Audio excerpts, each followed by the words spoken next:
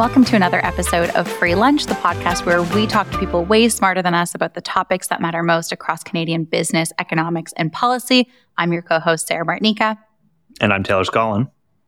So, Taylor, you've actually accomplished something that I think many listeners of this podcast, hope to do one day, which is to start a business.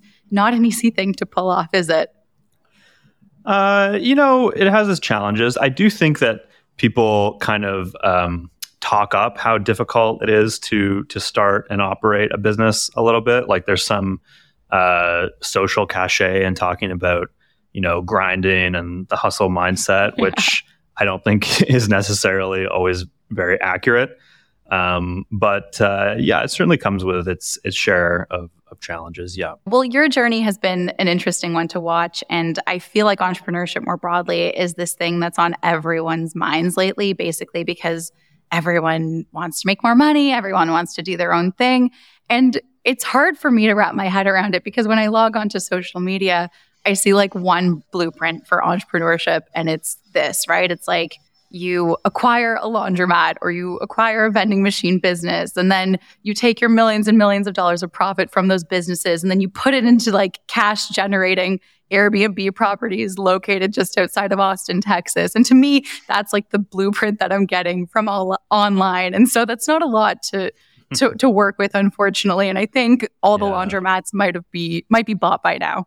Yeah, maybe not the most inspiring way to motivate someone to, go out and spend a good chunk of their life either. Maybe not everyone wants to own a vending machine empire. But, we have a guest on today who I think has a different approach to entrepreneurship and maybe a more fulfilling one for people who are motivated, not exclusively by potential financial returns, although I'm sure that is a part of the equation. Our guest today is Cordell Jacks. He's a serial social entrepreneur, CEO, and general partner of the Regenerative Capital Group. And he's on the show today to talk about his business model, which is quite an interesting one, I think, for people who want to get into entrepreneurship, but maybe don't want to start from scratch and do want to do it with some social purpose as well as a profit-motivated one. So Cordell, thanks for coming on the show. Great to be here, Taylor.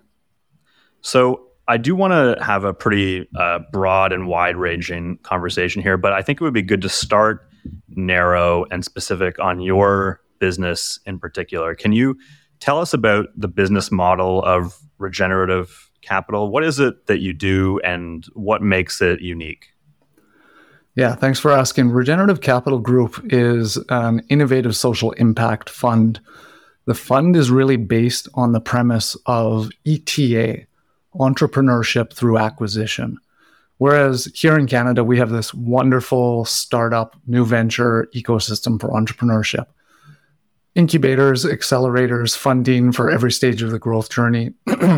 We have a great, wonderful, supportive ecosystem.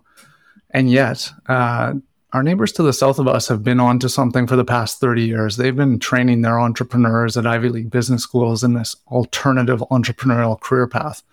Instead of going out and starting up a risky startup, let's look at the macro economy. There's a lot of good, small, medium enterprises out there. There's a lot of ownership succession challenges. Why not go buy a small business and take that forward and make it a great business? And so that's really what ETA, entrepreneurship through acquisition, is all about.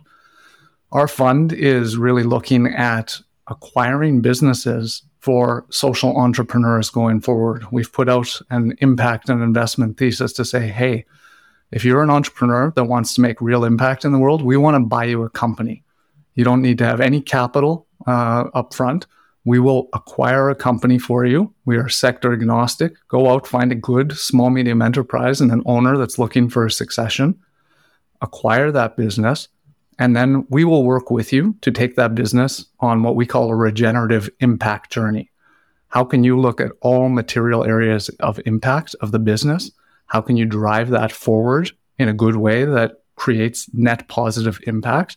And if you do that, we're going to invest equity in that company for you. So we're here to support these entrepreneurs with leadership, regenerative leadership training, with capital and a wider ecosystem of investors, advisors, and support to make sure that they succeed and that they can take these businesses towards their ultimate value creating potential. And when you talk about the regenerative aspect of that and those impacts, what specifically are you looking at? Yeah, it's a great question. So rather than a social impact fund, which can have different lenses, decarbonization, looking at water, looking at circular economy, we don't come in with prescriptive measures or tick boxes of what these entrepreneurs need to achieve. And part of that methodology is assuming that presuming that we actually know what the right answers are to see a whole ecosystem transform to positive impact. And so what we really do here is look at, with an entrepreneur, we don't know what type of business they're going to buy. Many entrepreneurs go into a search process of looking for a business, of thinking that they're going to acquire a business in one industry or another, and then acquiring a totally different business. Something crosses their path that they pick up. When looking at what the impact means for that business that they acquire, they ultimately have to go in and look at the legacy culture that they're going to be inheriting, look at the unique ecosystem that business has touch points in, so that not being just customers and employees and resources that the business might be dependent on for its value creation strategies, but also what are the communities that these businesses are nested in? Where are their touch points there? What are all their relations in terms of material areas of impact? And how can they, as a unique culture, determine where they're uniquely positioned to take on bigger issues? And when I say bigger issues, some of these bigger issues that we're facing as a civilization and as an economy right now, how do we deal with biosphere degradation or climate change or widespread mental health issues or rising inequality, any of these issues? What is the unique platform of the company, culture, and context to which these entrepreneurs can ultimately take a wider systems lens for driving impact? And so it's really an emergent strategy that is completely contextual based on who they are, the businesses they acquire, and all other aspects of the ecosystem. Interesting. Okay. So let's talk a little bit about the differences between the entrepreneurial landscape between the US and Canada. The attitudes are very different. So in your view, how do we even go about kind of bridging the gap there? And maybe if we could start even by talking about why there are such big differences between the way that we approach entrepreneurship. Yeah, that's a really great question. So let me start by saying, the genesis of this fund was, again, looking at our neighbors to the south of us and saying, hey, there's 35 business schools that are teaching ETA, and we don't have, at the time of our launch, any business schools teaching this approach. Why is that? And so, first of all, there's been many good learnings in the past 30, 35 years of what's been evolving south of the border from us. And this asset class, this idea of take a good business and make it greater, has demonstrated some incredible successes. Take a young, hungry, ambitious entrepreneur, surround them with good capital, give them a good business, give them good investors and advisors. Yeah, and they've been returning like 35% IRR on average across those 35 years of history. Wow. That's wonderful. And yet, there's a number of challenges to that model, which is, throughout these past 30 some years, we've seen that it's a 90% male, white dominated area of entrepreneurship and development. It's quite inclusive in terms of those who are taking on this approach. Access to capital is one of those things. So there's a number of systemic factors, and we won't get into any of those as to why that looks the way it does south of the border. But here in Canada, we have the opportunity to leapfrog some of that and really plant our own flag in terms of leveling the playing field to capital and the wider opportunities that are here. So from my perspective, if I was looking to launch a business, I would say that I would approach it the same way that most people would. I have to roll up my sleeves and start from scratch. And so I'm wondering, what are the barriers here when it comes to people considering acquisition as something that they could pursue in order to launch a business and not having to go through the grind of starting from the very beginning? Yeah, often at first glance, this opportunity sounds too good to be true. Wait a minute, I don't need to bring any capital to the table. Someone wants to acquire a business that already has market fit and traction for me. I get to step in as a leader with vested equity and grow this business forward. why would I go through the startup grind? Why would I go through unicorn culture funding and all that is challenging there? Why would I go through a 80% failure rate where the number of people who actually start a search process and successfully acquire a company is almost 70%. Those who actually do acquire a business, the success rates of those individuals is again almost 80% of those individuals. Wow. And that's just traditional search funds and one aspect of this model. So the numbers are really, really good here. Now, all of that does sound too good to be true in some ways, but I got to say, this is not a path for the faint of heart. This is entrepreneurship. This is almost as hard as startup culture. And let me just make it clear, like those who start up and take something from 0 to 1, kudos, like we need you. This is an important part of our ecosystem. I'm not bashing that. This is always going to be an important part of innovation and growth of our economy. For those that take this ETA entrepreneurial, alternative entrepreneurial career path, going and finding a company is challenging. It's a game of reps. It's looking at hundreds of businesses, talking to brokers, talking to business owners, getting them to entrust you with their legacy, with their baby, letting them know that you're the right steward of everything they've created in their life to take forwards their, social capital and all the relationships they've developed. That's a hard part, let alone doing due diligence on a company, ensuring that you're buying a good business, not a lemon. And then if you're fortunate enough to actually get someone to sell you their business and you've put the capital through and you've done all that homework, then the really hard work begins. Stepping into a legacy culture. You're going to buy a business. Hopefully you're buying a good business, which means things have been working well in that business. You're not there to come in and tear it up, but you are there to steward the company and the culture and the legacy relations onto the next chapter. One way or another, this is an inflection point and it's a change going forward for the business. So stepping in, change management, new relations, all of that. This is a hard roller coaster of good days, bad days, like any other entrepreneurship journey. It's just this path seems to be way more nurtured and supported with the business, with the investors, with the advisors who can support these entrepreneurs on this journey.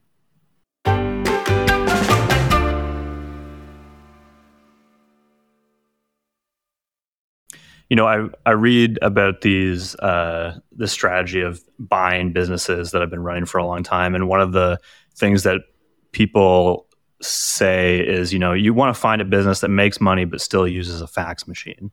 And I don't know if that's true or not. So I'm curious, what do you look for when you're looking for target businesses? Is there a specific model or does it vary pretty widely?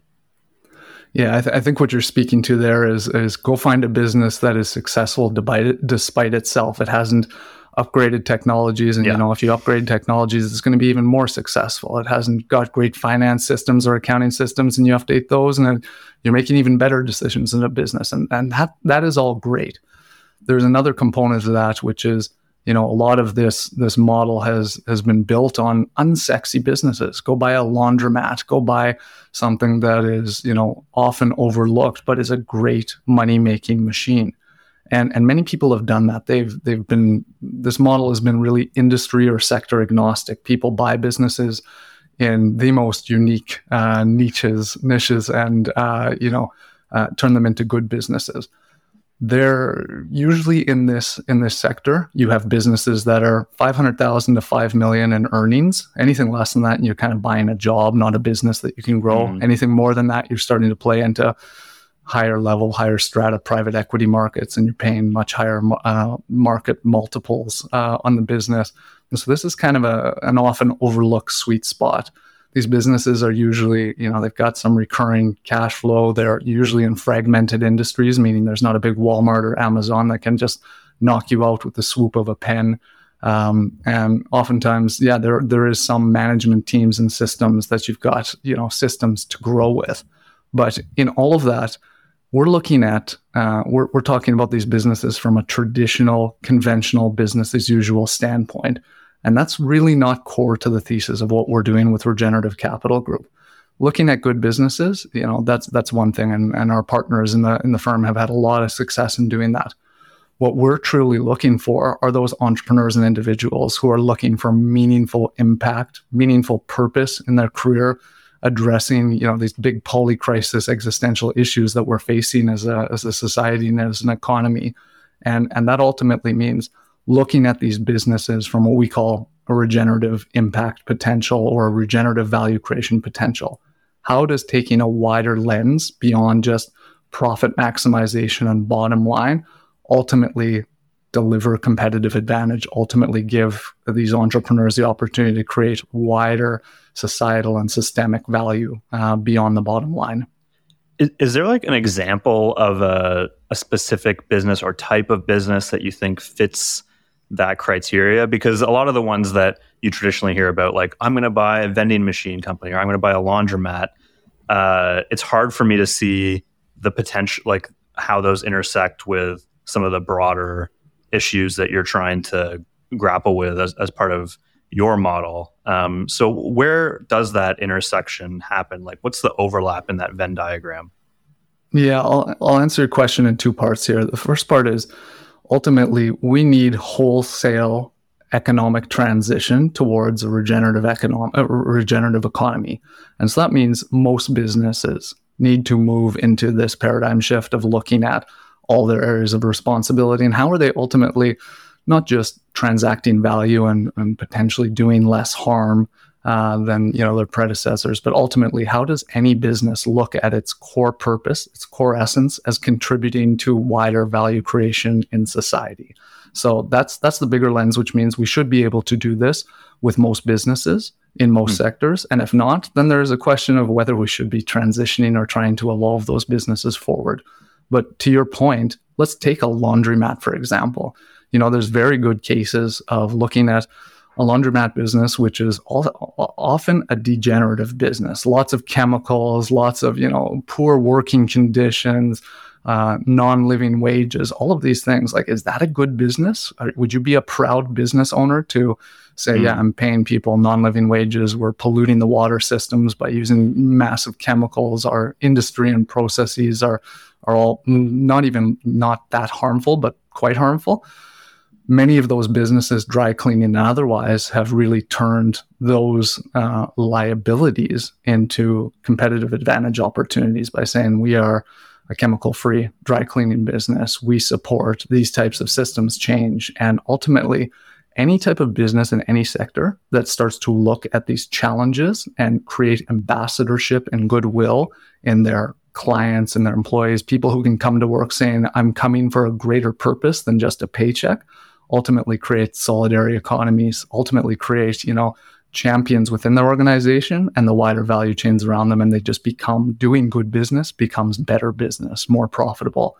And that's ultimately what we're out there to prove, regardless of sector and wherever these entrepreneurs want to, put their life's work and these acquisitions. I'm so happy you mentioned that, because it does, sitting on Twitter, I'm like relentlessly peppered with the, like, if you are not starting a vending machine company, like, what are you even doing with your life? You're leaving money on the table. And it's nice to, because it does feel like the people who did that, that's so great, but there are kind of limitations to kind of the broader impact that you can have. And so through that lens, what are some of the companies in your space that you're looking at? Maybe you could give us some examples of like sectors or types of operations that you're looking at that kind of achieve the goals that you're talking about, but can like help us picture what types of businesses you're eyeing. Yeah, so you're going to be sadly disappointed with my answer to this question. I mean, there's two parts to this. To your first part, you're leaving money on the table. There's economic opportunity here and there. I think it's really time for not just our generation, but everyone to wake up. There's a lot of ways to make money. Value extraction, we can do that in so many degenerative ways. And so if you want to do that, go for it. But I think the bigger question is, what time is it? What time is it in the broader context of the issues we're dealing with? What time is it in terms of, why are you making this money? What do you hope to do with it? What do you hope to leave? How are you going to steward what's there for you? And we've got some issues to tackle. So I think if you're not doing that, the question is, what are you doing? Where are you? What's the trajectory of your life? And so when it comes down to the specifics of what type of sector and industry are we looking at, Again, this ETA model is not a prescriptive model. Prescription has really been a commodified approach of doing things, and commodified food, commodified ways of transacting business, commodified prescriptive approaches is what's kind of gotten us into these bigger issues and problems that we're dealing with. So when we look at the ETA model, its success is dependent on the entrepreneur. How do we empower the entrepreneur who's ultimately going to be the true value creator, who's ultimately going to be the catalyst to taking these businesses forward and generating some of that net positive systems transformation, some of that net positive impact? We're not going to tell them what type of business to buy. You tell us. We're going to support you. How do we support you to co-design this regenerative impact journey for the business? How do we support you to create a wider lens on value creation? And so that's where ultimately we're going to be sector agnostic, but we're going to be entrepreneur focused. We got to find the right people with the right character, the right grit, all of those entrepreneurial characteristics we'd be looking for in the leadership of a startup. But ultimately, first and foremost, values alignment. Are you here to make the impact that we need to see in our economy?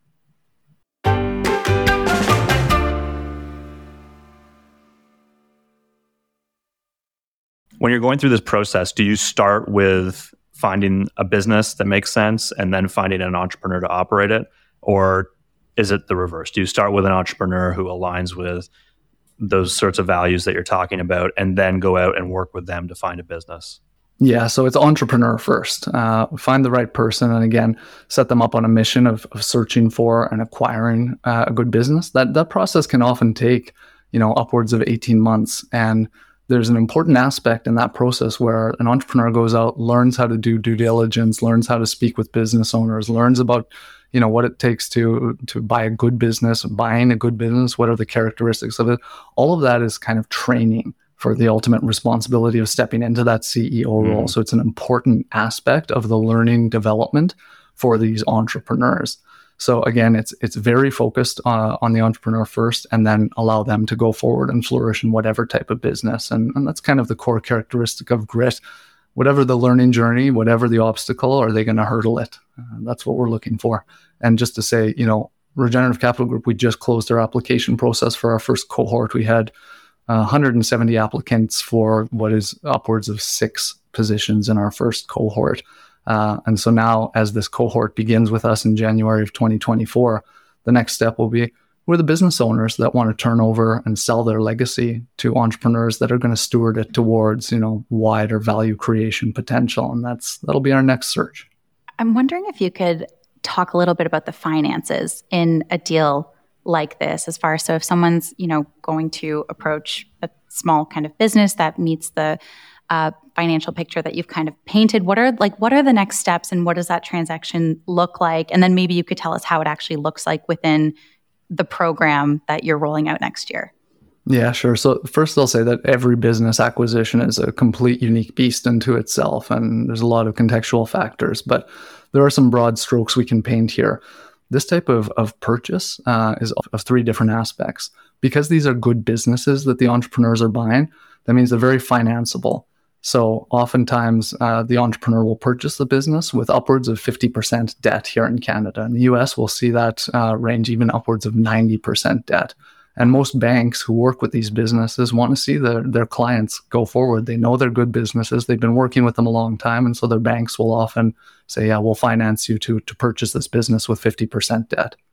Another 25% of the acquisition is often done with a seller's note, meaning the person who is selling the business is often asked to stay invested in the business with 25% equity.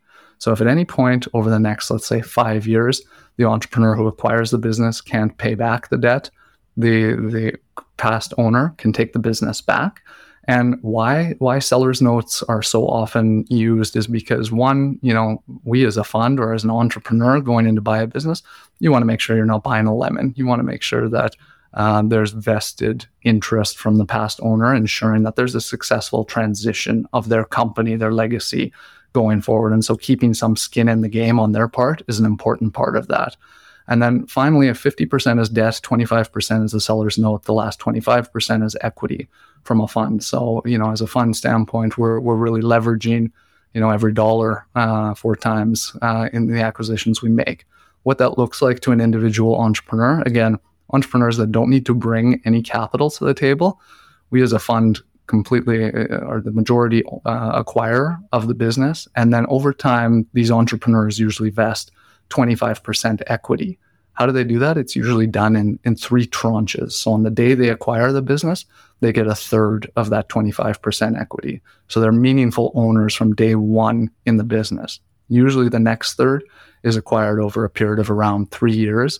And for our fund, that looks a little bit different. Usually it's, based on growth metrics and traditional hurdles and growth rates.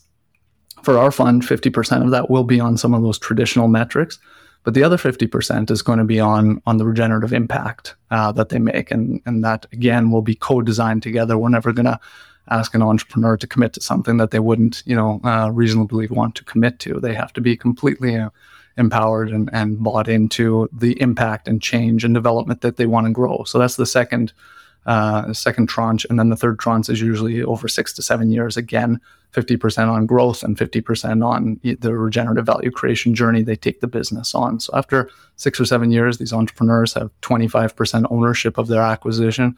And oftentimes what you'll see is these entrepreneurs, they learn the skill sets to acquire a business. They don't want to just see that go not to use. And so they'll purchase other businesses. There'll be more inorganic growth, bolt-ons or roll-ups of similar businesses that support the overall value creation of what they're after. Let's talk about some of the businesses that are going through this transition period right now. You read a lot of stories about this wave of quote unquote boomer businesses, and a lot of people who started businesses maybe 30, 40 years ago now beginning to retire and looking at succession. Can you give us a sense of the scale of that sort of succession that's happening right now? Like, how many businesses are going to be going on the market in the near future? Yeah, I can give you some broad strokes numbers here. In Canada, we're looking at 76% of small, medium enterprise owners looking to retire in the next decade. Of that, upwards of 90% do not have a succession plan.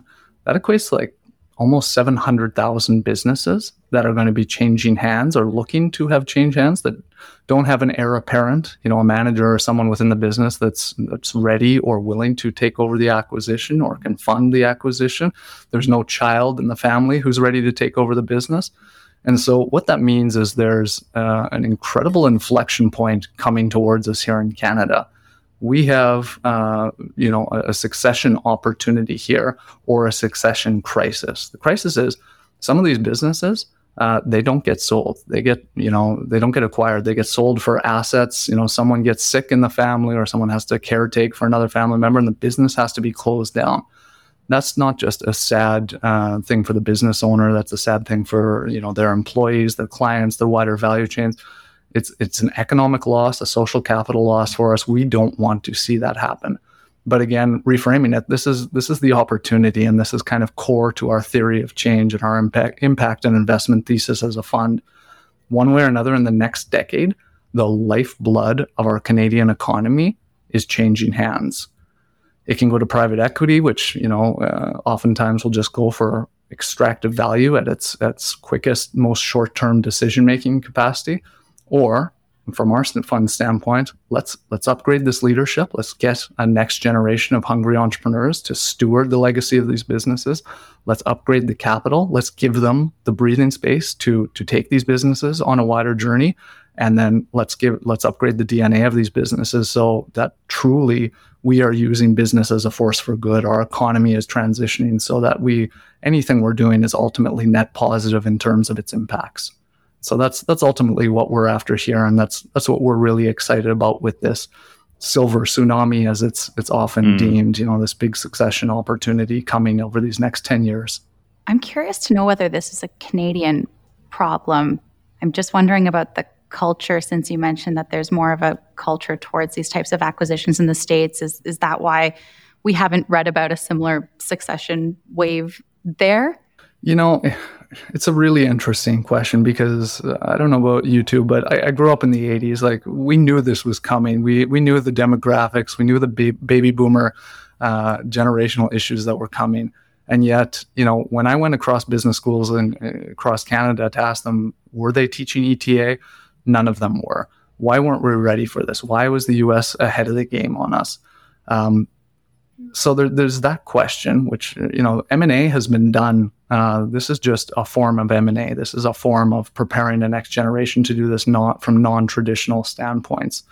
I think there's a secondary question here, which is, even though the US is a little bit ahead of us in terms of the development of this ecosystem, why has it not been used for wider social impact? And I think that the answer in that question is, well, from a traditional standpoint, they're getting 35% IRR, historical average return. From a conventional business standpoint, they're winning. Why nudge, a good thing out of its box? Why, test fate and luck? But, 35% is a bananas return. If we were getting 25% and, addressing wider societal issues and impact and ecology and all of these different things, we'd still be doing incredibly well. But I don't think it's a question of, do we have to take a loss on what has been a good asset class? It's, can we demonstrate an even better value creation strategy as we go into a very VUCA, volatile, uncertain, complex, and ambiguous disruptive landscape for most businesses in these coming years. Are there any legal or policy issues here that maybe business owners in the States don't have to contend with? Some of the stuff that we've talked about kind of reminds me of another episode we did around worker cooperative ownership of businesses, and the framework for establishing those here seems to be much more complicated and costly than it is in some other places around the world. So is there a similar problem here that needs to be addressed with this model? Yeah, that's a really good question. That's kind of the bigger opportunity, I think, that we have from a policy and enabling environment here in Canada.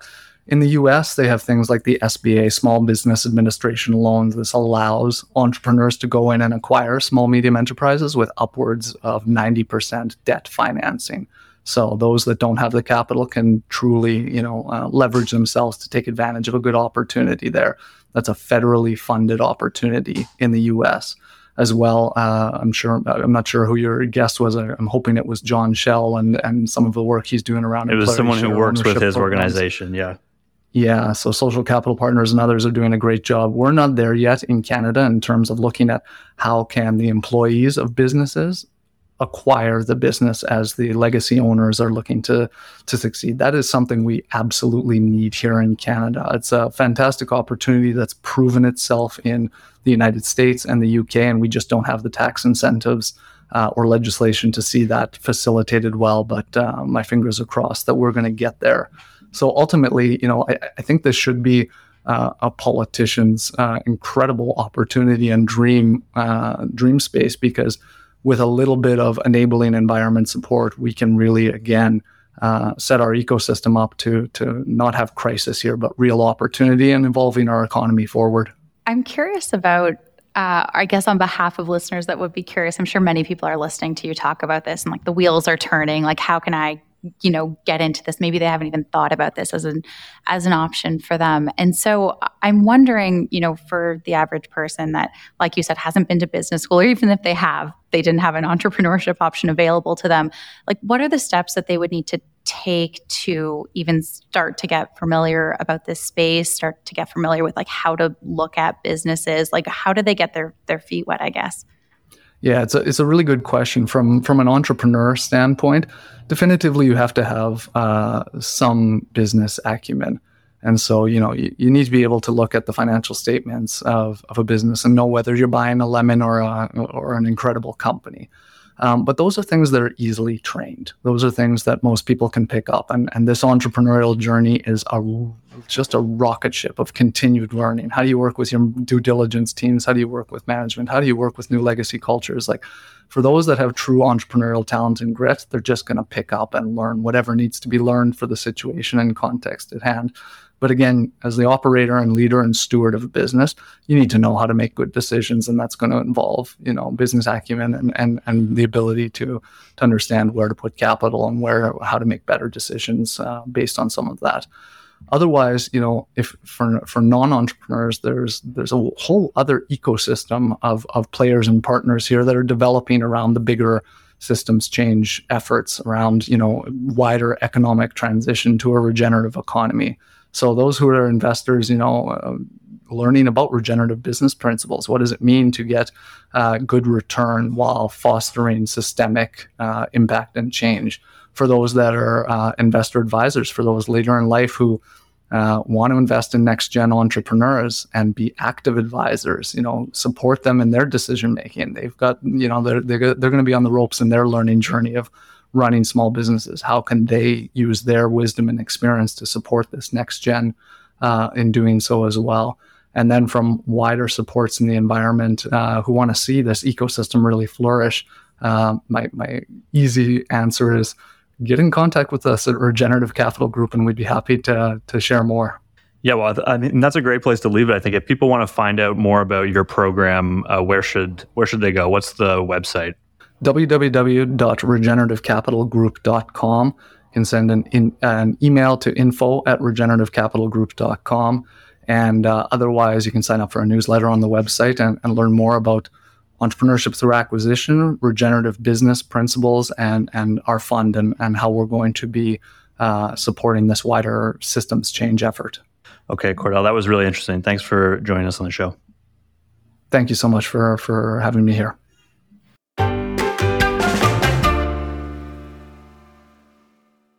All right, Sarah. Well, I don't know about you, but I found that to be an interesting conversation, and I'm always a little bit, what's the word?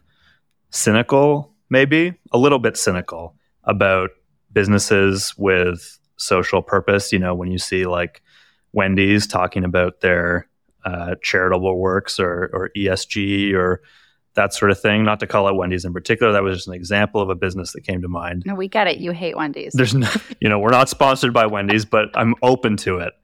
Just sort of any businesses that talk about this. But what I thought was really interesting about what Cordell was talking about was how they sort of set these metrics and goals for community impact and social impact that are tied to the incentives that the entrepreneurs who are operating these businesses tied to the incentives that the entrepreneurs who are operating these businesses can benefit from, just right. like profitability metrics or earnings metrics.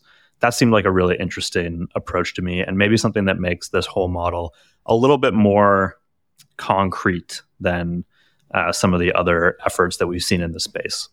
Yeah, well, I was very inspired by that as well. Like we mentioned this at the top of the call, we talked about it throughout, right? It just seems like these businesses have kind of boiled down to like this mathematical equation of like, am I just making the most money possible? And a lot of these kind of schemes that you see kind of pop up, as much as they are, and the people who get behind them are just incredible business people. Like this is no shot at them, but there is a part that I think to a normal person, they're like, well, I maybe can't get into that. That maybe won't be, fulfilling for me or is not my thing. But like that shouldn't stand in the way of, them being able to make, lots and lots of money. Yeah, well, it'll be really interesting. And I'm curious to see what businesses end up coming out of this first, I suppose, cohort of 6 that Cordell was talking about.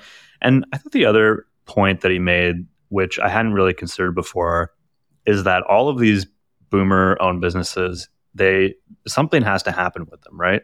A lot of these places they employ people in their community.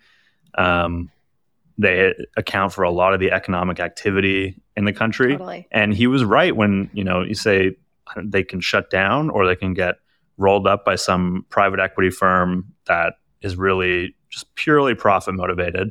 So if there is another model that does provide more social benefit, more community benefit, I'm all for it. The thing that stands out to me, though, as like a barrier to most people is that, it's great that the bank will give you like up to 50% of debt to put towards the business. It's crazy to me also that if you go to the States, that number goes up to 90%. Maybe we can talk about that for a second. Yeah. But what stood out to me, right, is just that like that 25%, that's still I think falls on people, right, to raise and to finance. And so you pointed out some interesting things about how, there are certain barriers still that remain around like fundraising, and even from like a policy perspective that will stop people from doing this. But like, hey, I guess it depends on the business that you're looking to acquire. Maybe for some people that 25% is feasible. Yeah. I mean, it's a huge barrier for sure. If you're talking about a business that's, say, valued at $10 million, 25% of that, $2.5 million bucks, pretty difficult for a lot of people to come up with that sort of cash. So there does need to be some sort of bridge, I think, for these businesses that don't have a succession plan in place, which was sort of an astonishing number that I hadn't considered before. Yeah, well, very interesting. I think that's a good place to leave it. Okay, this has been another episode of Free Lunch by the Peak. If you want more episodes like this, you can find all of our past episodes, almost 50. We're verging on almost 50 episodes at this point, by searching Free Lunch by the Peak wherever you get your podcasts. And if you enjoyed this episode, please do consider leaving us a positive rating and review on Apple Podcasts. It helps us grow the show a lot. And we will see you next week.